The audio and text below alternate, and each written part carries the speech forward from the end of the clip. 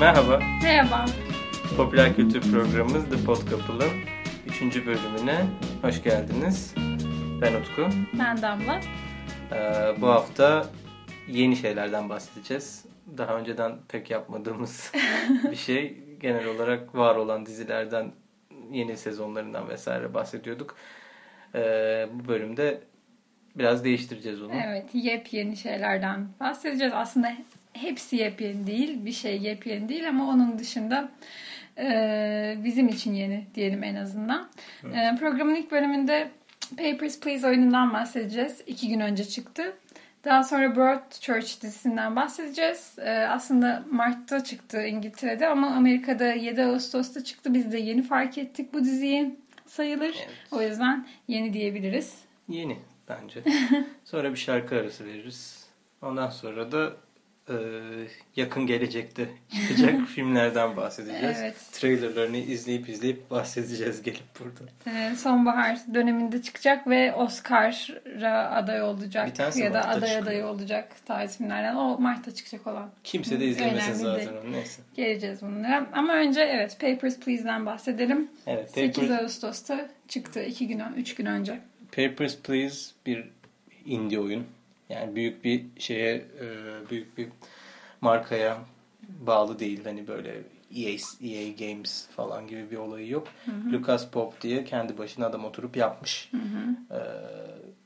Müziğini falan her şeyini kendi yapmış. Evet. Daha 2 gün önce çıktı zaten. Hı-hı. Tuhaf bir oyun. Beraber de oynadık zaten. Hı-hı.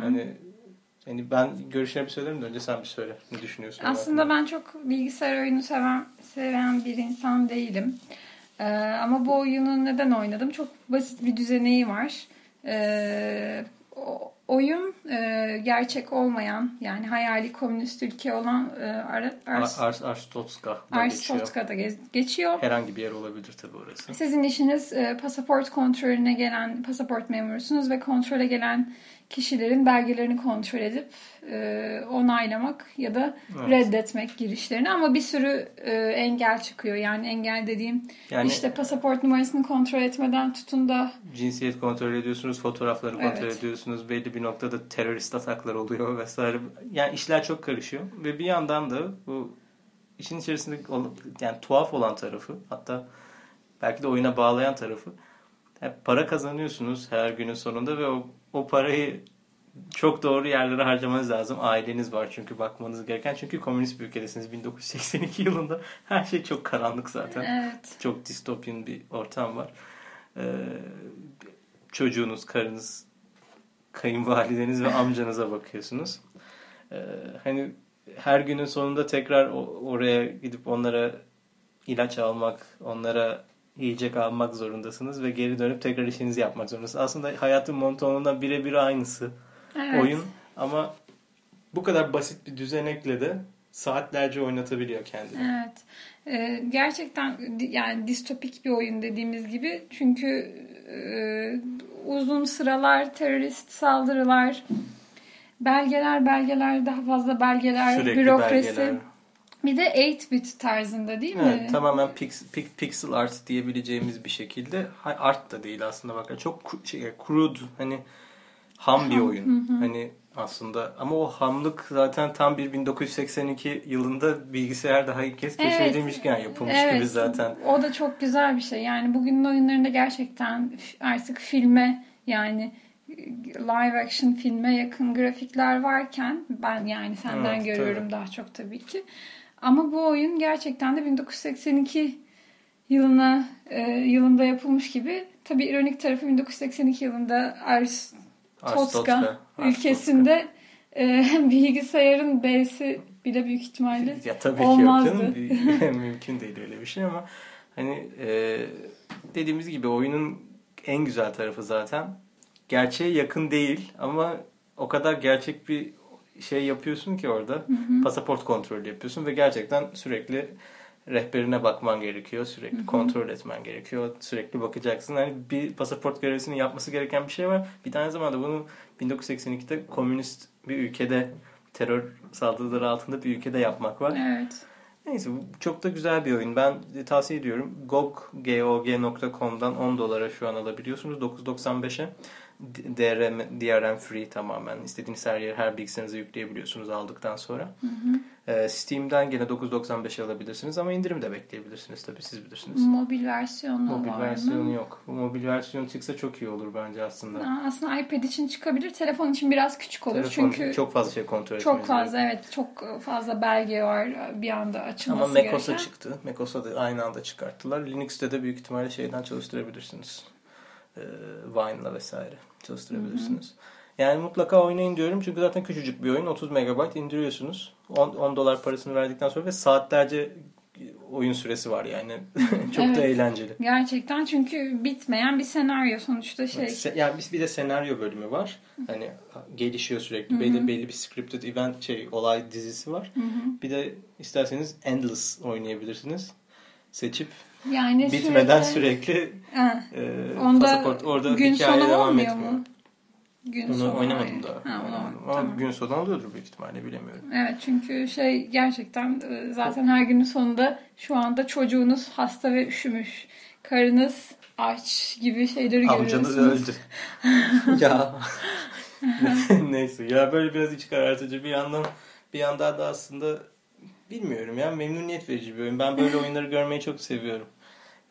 Farklı oyunları görmeyi. Çünkü her şey Call of Duty vesaire gibi. Evet, her şey böyle büyük değil. silahlarla büyük şeyleri öldürmek, yok etmek olmamalı. Ben de zaten oyun kültürüyle ilgili belki de bundan çok sıcak bakmıyordum. Yani mesela bunun gibi çok basit hedefi olan ama bir yandan da çok eğlendirici oyunlar oynamayı daha çok tercih ederim diye düşünüyorum. Böyle oyunlar daha fazla çıkıyor artık ama. Güzel. Bu da bağımsız oyun geliştiricileri sayesinde. Bunda da şeye teşekkür etmeliyiz ya. Hani hep unutuyoruz. Steam denilen platforma. Kendisi tam bir böyle demin bahsettiğimiz Call of Duty Worker şeklinde. Yani Worker değil ama Half-Life denilen büyük bir şeyin, Valve firmasının yan ürünü aslında Steam. Yıllar boyunca şu an artık tamamen indie oyunlara en büyük desteği veren onlar. Orada yayınlayabiliyor insanlar. Yani şöyle düşün. Biz podcast'imizi iTunes'a koyuyoruz. Bunlar oyunlarını Steam'e koyuyorlar. Oradan bulunabiliyor yani. Evet. Hani yoksa nasıl ulaşacak bu insanlar? Aynı zamanda dediğim gibi ama Steam'den almak yerine bence bu sefer GOG'den alın. Çünkü Steam kitaplığınıza yani achievement var mı bilmiyorum. Ben GOG'den indirdim çünkü. Yapmayı DRM free oluyor. Steam'le uğraşmıyorsunuz. Küçük bir oyun olduğu için her türlü bilgisayarınızda netbook'unuza vesaire kurabilirsiniz. Steam'den indirirseniz her bilgisayarda Steam olması. Yani tabii ki Steam olması gerekiyor her bilgisayarda mecburen indirmeniz için de. Yani 30 megabaytlık bir indirme dosyası varken atar her yerde oynarsınız yani, onu demeye çalışıyorum. Neyse. Oyun da öyle. Buradan da bağımsız oyun müzikleri yapan arkadaşımız Doğaç'a selam gönderelim. Bu hafta da Doğaç'a selam gönderelim. Merhaba Doğaç. Bir bölümde de onun bir şarkısını çalalım. Evet. İzin alalım da önce. Evet.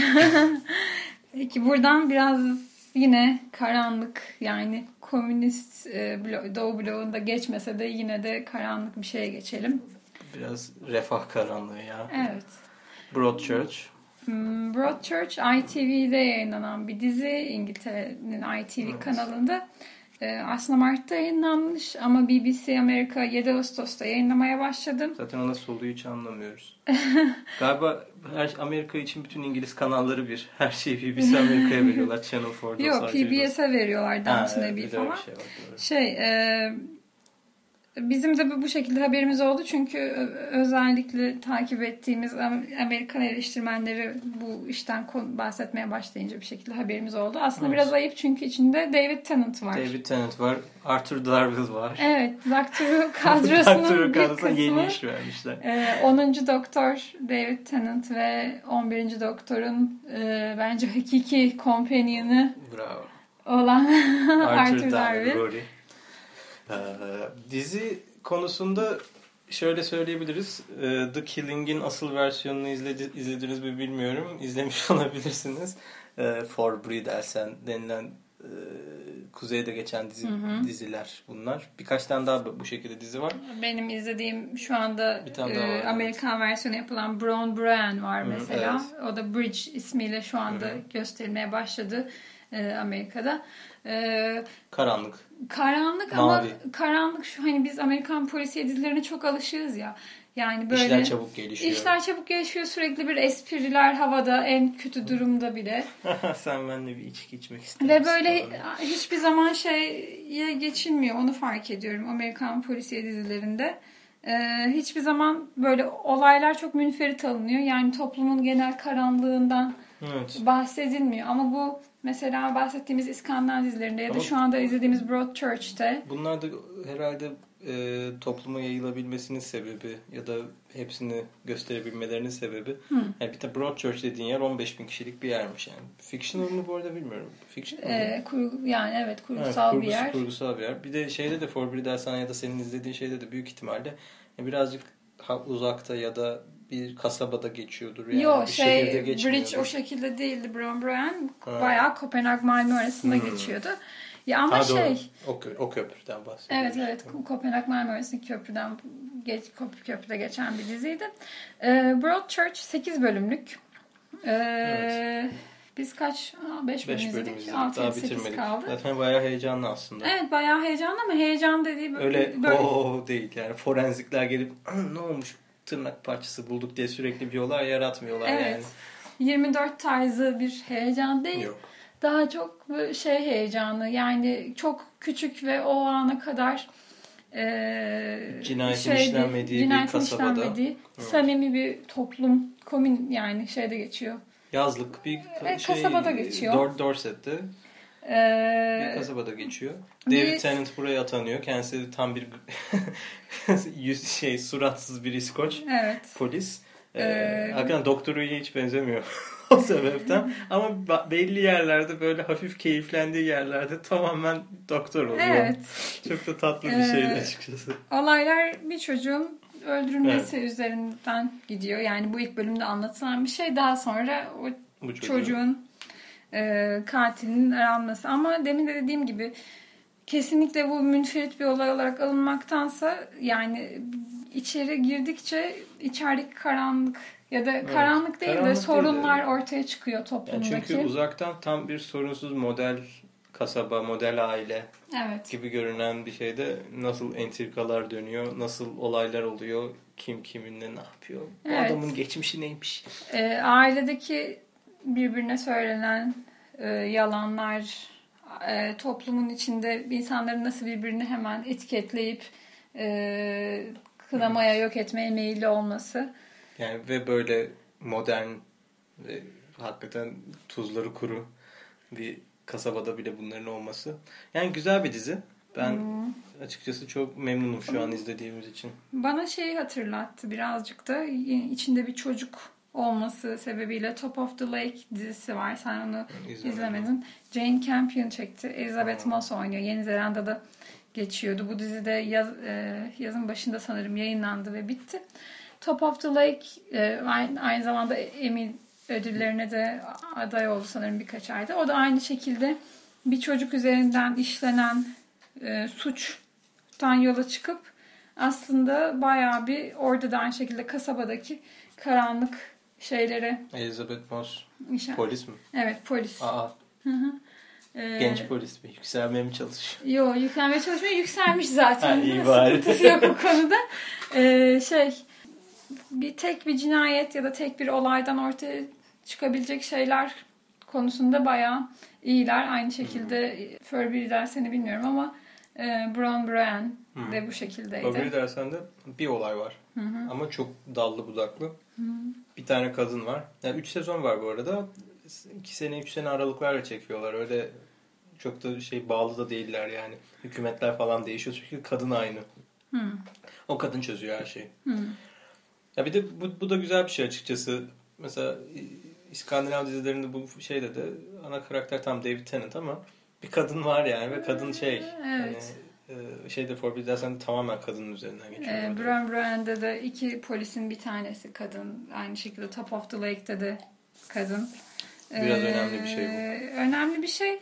Bir yandan da işte kaliteli polisiyeleri artık bu şekilde başka ülkelerde aranabilir diye düşünüyorum. Ya zaten arayan arıyordur da. Çünkü yakın zamanda sırf işte yemek yerken eğlence olsun diye Castle dizisini izledim ilk sezonunu. Yani 10 bölüm izledim. Çok severiz. İyi bir insan. Tatlı bir adam ama hakikaten bu kadar da Evet. Boş bir dizi olmaz gerçekten yani. Her olayın tek başına ele alındığı ve böyle kurbanın ailesine gidiyorlar. Kimse de bir ağlama, polise tepki falan gibi şeyler asla yok. Bu dizilerde özellikle Broadchurch'te polisi hiç sevmiyorlar polisi ki. sevmemek, ağlamak, bağırmak, yani negatif tepkiler, gerçekçi tepkiler vermek. Benim en çok takıldığım şeylerden biri o zaten. Evet. Hep polisiye dizilerde.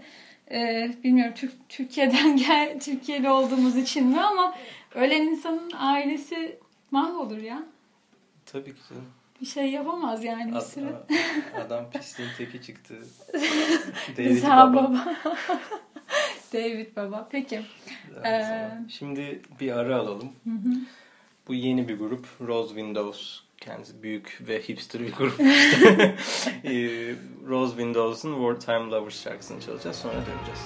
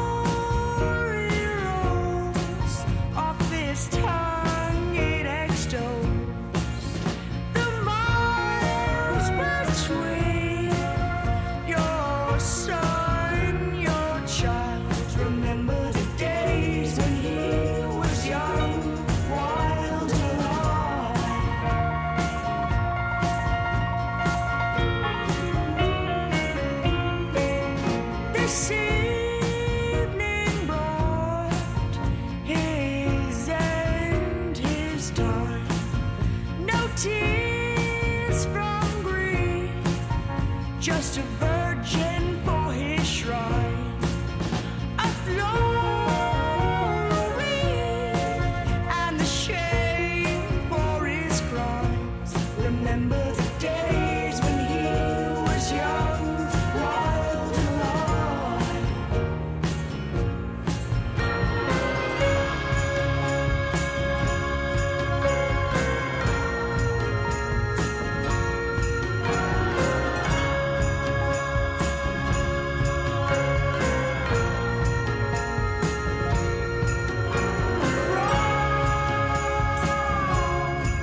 These wide oceans, so black, sad, innocent days.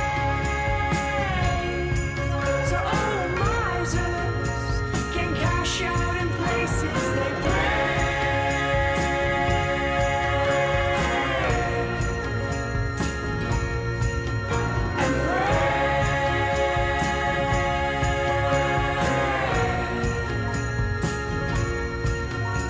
So gently escape or let them live on in you.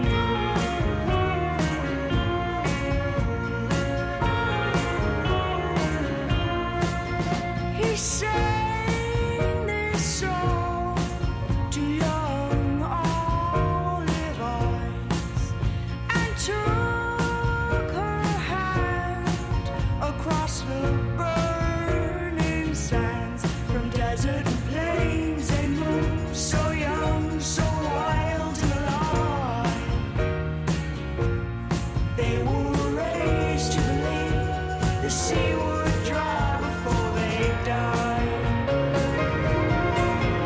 Across these wide oceans, smoke black, sad, innocent days. So old misers can cash out in places they and pray.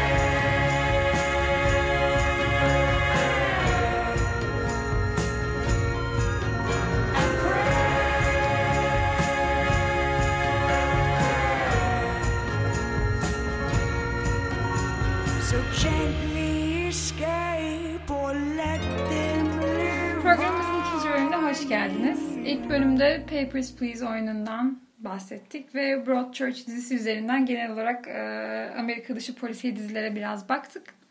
Bu bölümde sonbaharda gelecek olan ödüle oynayabilecek ya da oynayamayacak bazı filmlerden bahsedeceğiz. Fragmanları Bazıları üzerinden. çok kötü ya bunlar. Bir Biz tanesi iyi- var aklımda benim de en çok kötü olarak ama. İyisinden başlayalım. Kötüsüne zaman Evet, kalmaz belki. önce 12 Years a Slave'den başlayalım. En iyilerinden bir tanesi galiba o olacak çünkü. Evet, yönetmeninden ötürü çok iyi bir film olacağını düşünüyoruz. Steve McQueen yönetmeni. Steve McQueen. Bu da aynı şekilde Newsroom'da adama sürekli senin adın Gary Cooper. Gary Cooper mısın? Ama Steve McQueen yani hani illa ki bu geyiğe maruz kalacaksın. Kalmıştır zaten. Ya, Tabii ne yeter. yapsın? Artık kimse cesaret edip söyleyemiyordur bence. Abi neyse peki falan diye. Steve McQueen daha önce Hunger ve Shame filmlerini Evet. yönetti. Çok iyi filmlerdi ikisi de. Şimdi de 12 Years a Slave biraz Django Unchained'in geçen seneki Quentin Tarantino filminin tersi gibi ciddiyet bakımından. Yani Django'nun açtığı yoldan diyecektim ama galiba daha iyi bir film olabilir bu film. Bir de Quentin Tarantino'nun filmlerini diğer filmlerle kıyaslamak da tuhaf geliyor bana. Çünkü o kendine göre yapıyor ya. Haklısın aslında. Bu filmde kuzeyde özgür bir adamken Evet, 1840 larda galiba. 40'larda kuzeyde özgür bir siyahiyken yani toprak sahibi falan hani öyle bir kast demeyeyim de öyle bir grup insan var hala daha. Arkadaşları tarafından kandırılıyor. Birazcık da tuhaf bir hikaye aslında. Evet. Gerçek bir hikaye ama arkadaşları tarafından kandırılıp Georgia'ya mı? Öyle bir yere Yani satıyorlar. güneyde bir yere satılıyor. Evet. Köle olarak. Köle olarak bu adam keman çalıyor. Bilgili, kültürlü, iyi Evet. konuşan falan ve inandıramıyor kendisi. Evet, Özgür kanıtlayamıyor. olduğunu. Filmde Michael Fassbender var daha önce Steve McQueen'in Hunger ve Shame'de de beraber çalıştığı. Fragmanda hiç görmesek de Benedict Cumberbatch var. Fragmanda işte Benedict Cumberbatch var derken gösteriyorlar sadece zaten. Neyse bu programda da Benedict Cumberbatch Demeden demedim. geçmiyor. O kadar oturduk bir Benedict Cumberbatch demedik. Brad Pitt var. Brad Pitt iyi filmlerde oynuyor ya. Evet. Brad Pitt'e ben hiçbir şey diyemiyorum artık. World War Z dışında galiba. Hoş o da fena değilmiş sanırım da. Biz izlemedik ama Yani adam uğraşmış çekmeye. Hayır Bir kere çekildi. senaryolar fena. Ya bu adam iyi filmlerde oynuyor. Demek ki illa şeyde oynamak zorunda değilsin para kazanmak için. Uyduruk şeylerde. Johnny Depp. Ya işte o adama da yazık ya. O adam bence giyinmeyi falan seviyor. Johnny Depp mi? Tuhaf şeyler giymeyi sevdiği için çekiyor o filmi. Neyse. O da çok büyük bir ayıptı mesela aslında. Ne? Johnny Depp'in şeyi oynaması. Lone Ranger Lone filmde. Ranger'da, evet. Evet, Tonto'yu mu oynadı? Ha, evet. Her şeyi de biliyormuşsun sen. Niye söylüyorsun? Bana boşu boşuna. O film var ya orada şeyi oynadı falan gibi. Şeye geri dönelim. Evet, Slavery kadrosundan bahsettik. Brad Pitt, Benedict Cumberbatch.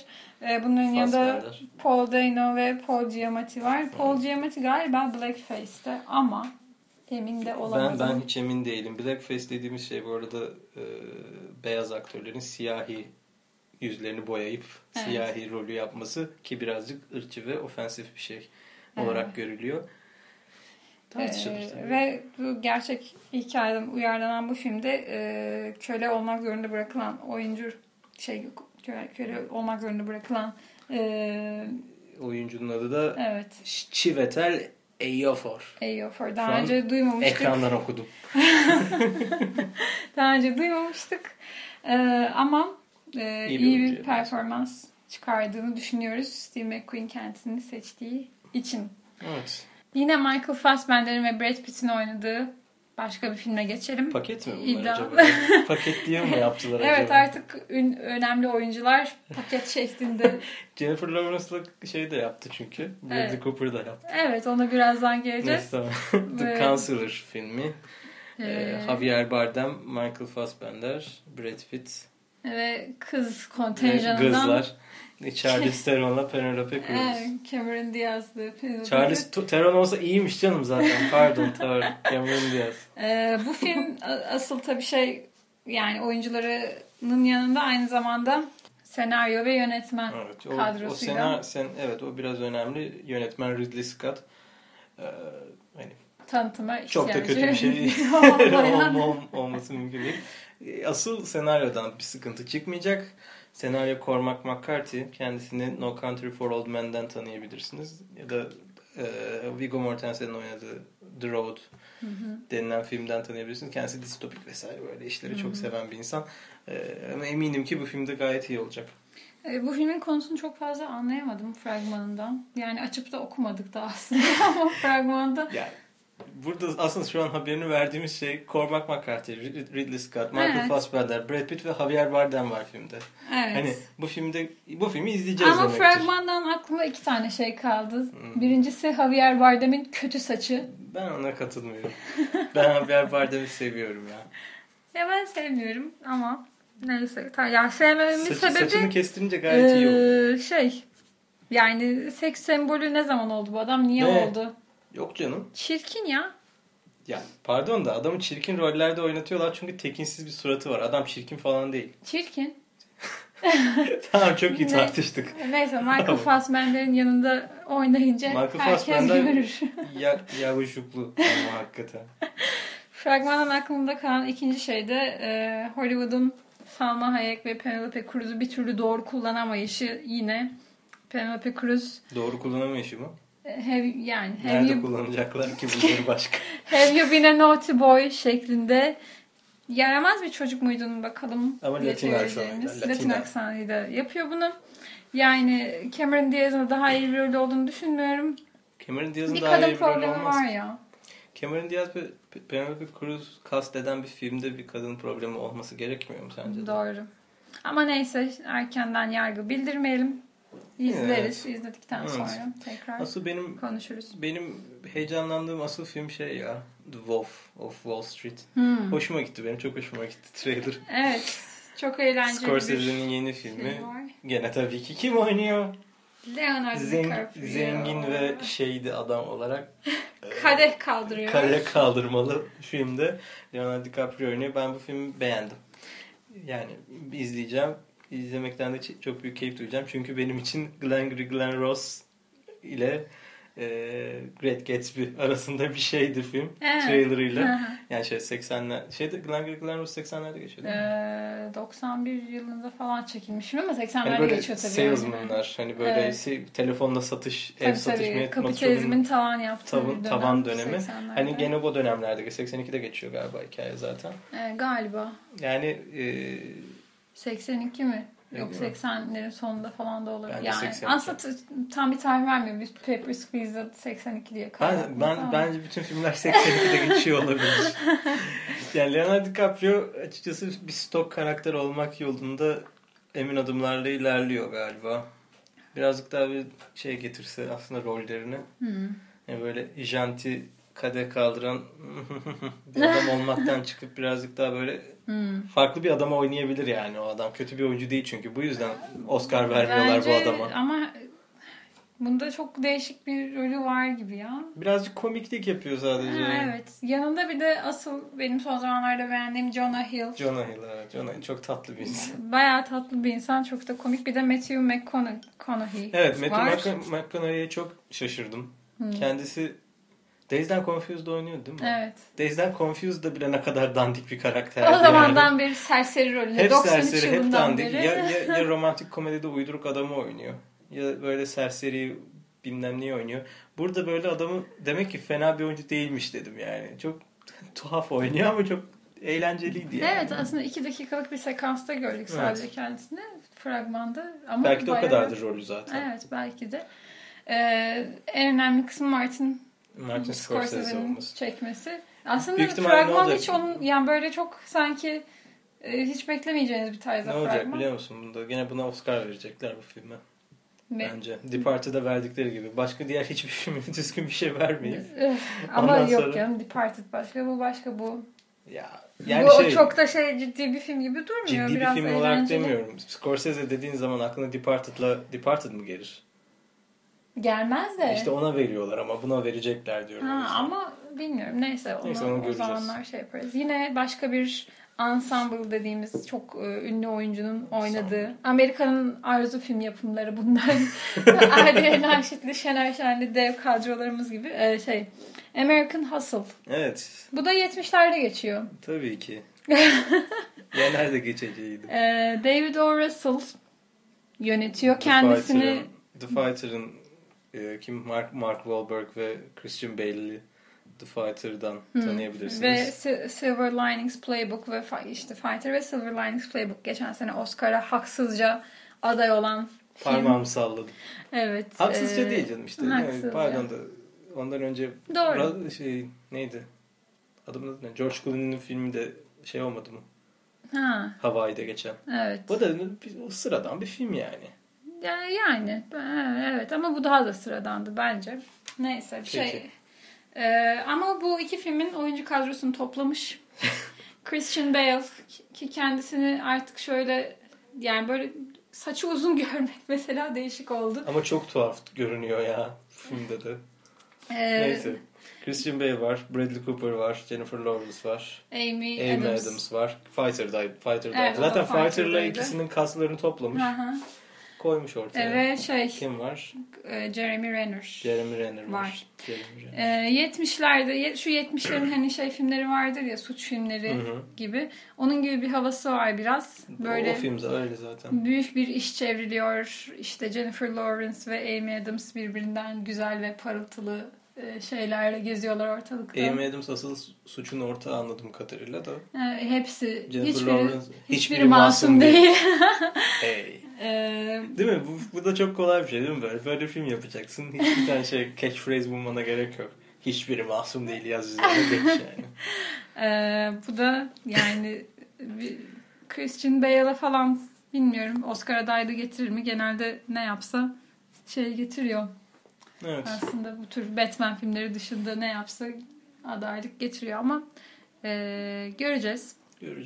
Bunun haricinde kalan şeyler... Çok hayal kırıklığına uğratan şeylerden bahsedelim. 300'ün ikincisi. Adını bile söylemeyeceğim. 302 mi? 302. 301. Neden söylemeyeceğim adını? Çünkü kendi filmin fragmanında yönetmenin adını da söylemiyorlar. Ben niye filmin adını söyleyeyim?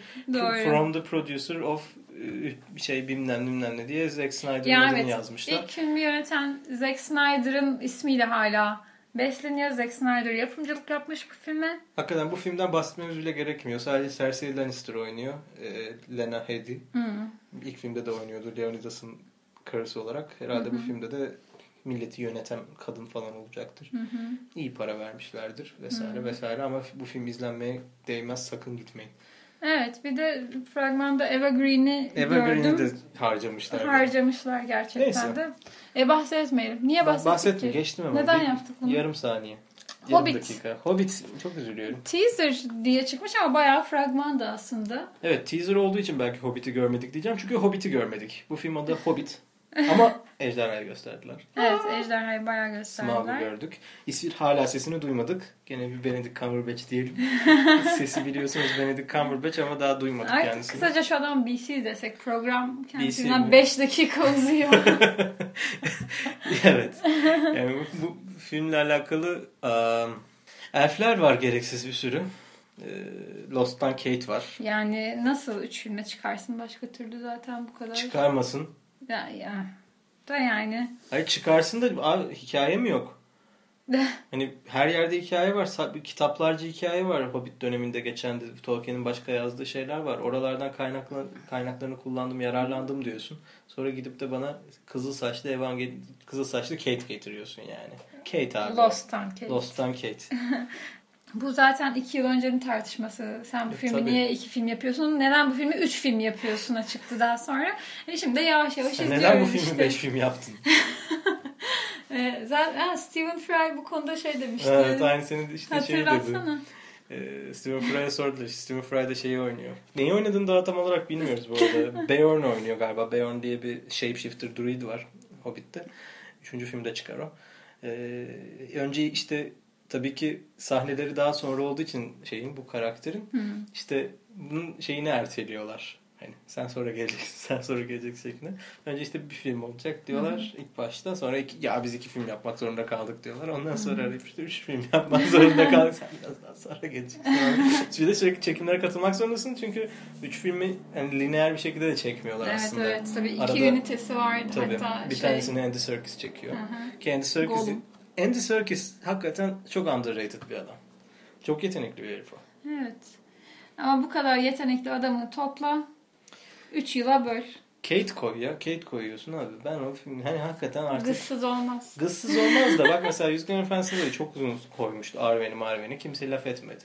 Çünkü Arwen'e ihtiyaç var. Çünkü Yüzüklerin Efendisi'nde hakikaten zerre romantizm yok. Ama bu Hobbit Hobbit'te nasıl romantizm oluyor? yok. Ben kitap okumaya kalkıştım da 50 Ya sayfa, yok 100 sayfa romantizm okudum. olmak zorunda değil zaten. 13 tane çocuk kitabı bu. 13 tane cüce ve bir tane Hobbit'in başından geçen bir hikaye. Büyücü var. Bir şey var. Tweetler var. Bu film böyle bir film olmalıydı yani. Neyse. Bu konuda daha uzun süre konuşacağız. Yani özellikle Hobbit bölümünde bence Hobbit'in çıktığı hafta ne zaman oluyor? Aralık. Yine Noel haftasında mı Aralıkta çıkacak acaba? bir bölümü tamamen Hobbit'e ayıralım. Yok canım. Son olarak bir filmden daha bahsedelim. Ay. Jobs. Instagram'dan yayınlanan ilk film fragmanı olarak da tarihe geçti. En büyük başarısı bu mu olacak acaba? Yok. Bunun dışında İzlenir. Ashton Kutcher Olur. Kaçır da olur fark etmez. Ashton K. Neyse isim neyse. Tamam. Kendisini gerçekten ama saçtan saça, bıyıktan bıyığa, yaştan yaşa sokmuşlar. Yani resimlerine baka baka Steve Jobs'ın bütün karakterlerini şeylerini, tiplerini yapmışlar da. Bu film Steve Çok uzun Jobs'un be. hayatıyla ilgili fragman evet uzundu ama Hayır fragman değil. Ashton Kutcher uzun. Steve Jobs o kadar uzun bir adam değil. Ayrıca o kadar yapılı bir adam da değil. evet. Yani böyle resmen glorify ediyorlar şu an Steve Jobs tamamen ve içindeki bazı hikayeler en çok zarar verdiğin insan kendinsin falan filan diyorlar gelip Steve Jobs'a böyle tam bir social network'ün dandiği. Social network'te çünkü Mark Zuckerberg'i övmek zorunda değildi kimse. Evet, çünkü hala yaşıyor. Steve Jobs'u biraz övmek Steve zorunda Jobs'u övdüler, övüyorlar yani. Ya ben 70'lerde geçen filmleri seviyorum. O yüzden yine böyle American Husband'ı Ama beğendiysem hep bu 70'lerde filmde geçmeyecek. biliyorum. Başının 70'lerde geçmesini yani Steve Wozniak'la 2 tane Steve Wozniak mı o? Ne kadar dandik bulmuşlar Steve Wozniak'ı ya. 2 tane genç öğrenci olarak bir şeyler başlatmaları kısımları hoşuma gider gibi düşünüyorum. Daha sonrası ama yani şu Steve Jobs'un artık böyle en büyük guru olduğu zamanlara gelince çünkü herhalde ünlü konuşması falan da olacak işte evet. Stay Hungry, Stay Foolish falan içeren. Evet ama işte bir de böyle hastalığı mevzuna girecekler. Evet. İşte oğlu mu kızım çocuklarıyla olan ilişkisi ki yok. Ki biraz uydurup bir adam zaten Steve Jobs hani rahmetlinin arkasından konuşuyoruz ama yani hani bu film biraz zorlama geliyor bana o yüzden. Bir de Ashton Kutcher'ın oynadığı için de birazcık zorlama geliyor açıkçası. Çünkü çocuk benim için hiçbir şey ifade etmiyor Ashton Kutcher'ın oynaması. İlk ciddi rolü herhalde onun da. That 70's Show vardı işte benim için ciddi o. Benim için yeterince ciddi bir diziydi o. Komik. Evet. Aslında bahsetmediğimiz başka filmler de var. Var. Arada bir sürü başka filmler var. Bahsetmediğimiz dizilerin trailerları var. Evet. Yani Eylül ayına doğru gelirken hızlı bir şeye geliyoruz aslında. Evet. Mesela Homeland. Homeland geri geliyor. Masters of Sex diye yeni bir dizi başlıyor. İlginç gözüktü bana. Showtime'da aynı gün başlıyor ikisi de. Neyse ama bunlardan ileriki programlarda biraz daha dizi bölümü yaparız. Olacak. Bu filmlerden neden bahsettik? Gösterildiği zaman büyük ihtimalle uzun uzun kendilerinden bahsedeceğiz. Sonra bahsedince hiç bahsetmemiştiniz. Bu konu nereden çıktı? Ne alakası var demeyin. Okay. iTunes'dan bizi puan vermeyi falan, yıldız vermeyi unutmayın. Facebook'ta bizi beğenmeyi unutmayın. Bu arada bütün bu şeylere dair linkleri vereceğiz. Bu oyuna dair linkleri vereceğiz. Pek fazla ilgilenemedik ama yapacağız yani. Tatiller arasında çok şey olmadı ama Tumblr'da güncellemeye devam edeceğiz. Bizi dinlediğiniz için teşekkürler. Haftaya sanırım pazar değil, pazartesi, salı gibi görüşmek üzere bir sonraki hafta. Kendinize iyi bakın. Hoşçakalın. Hoşçakalın.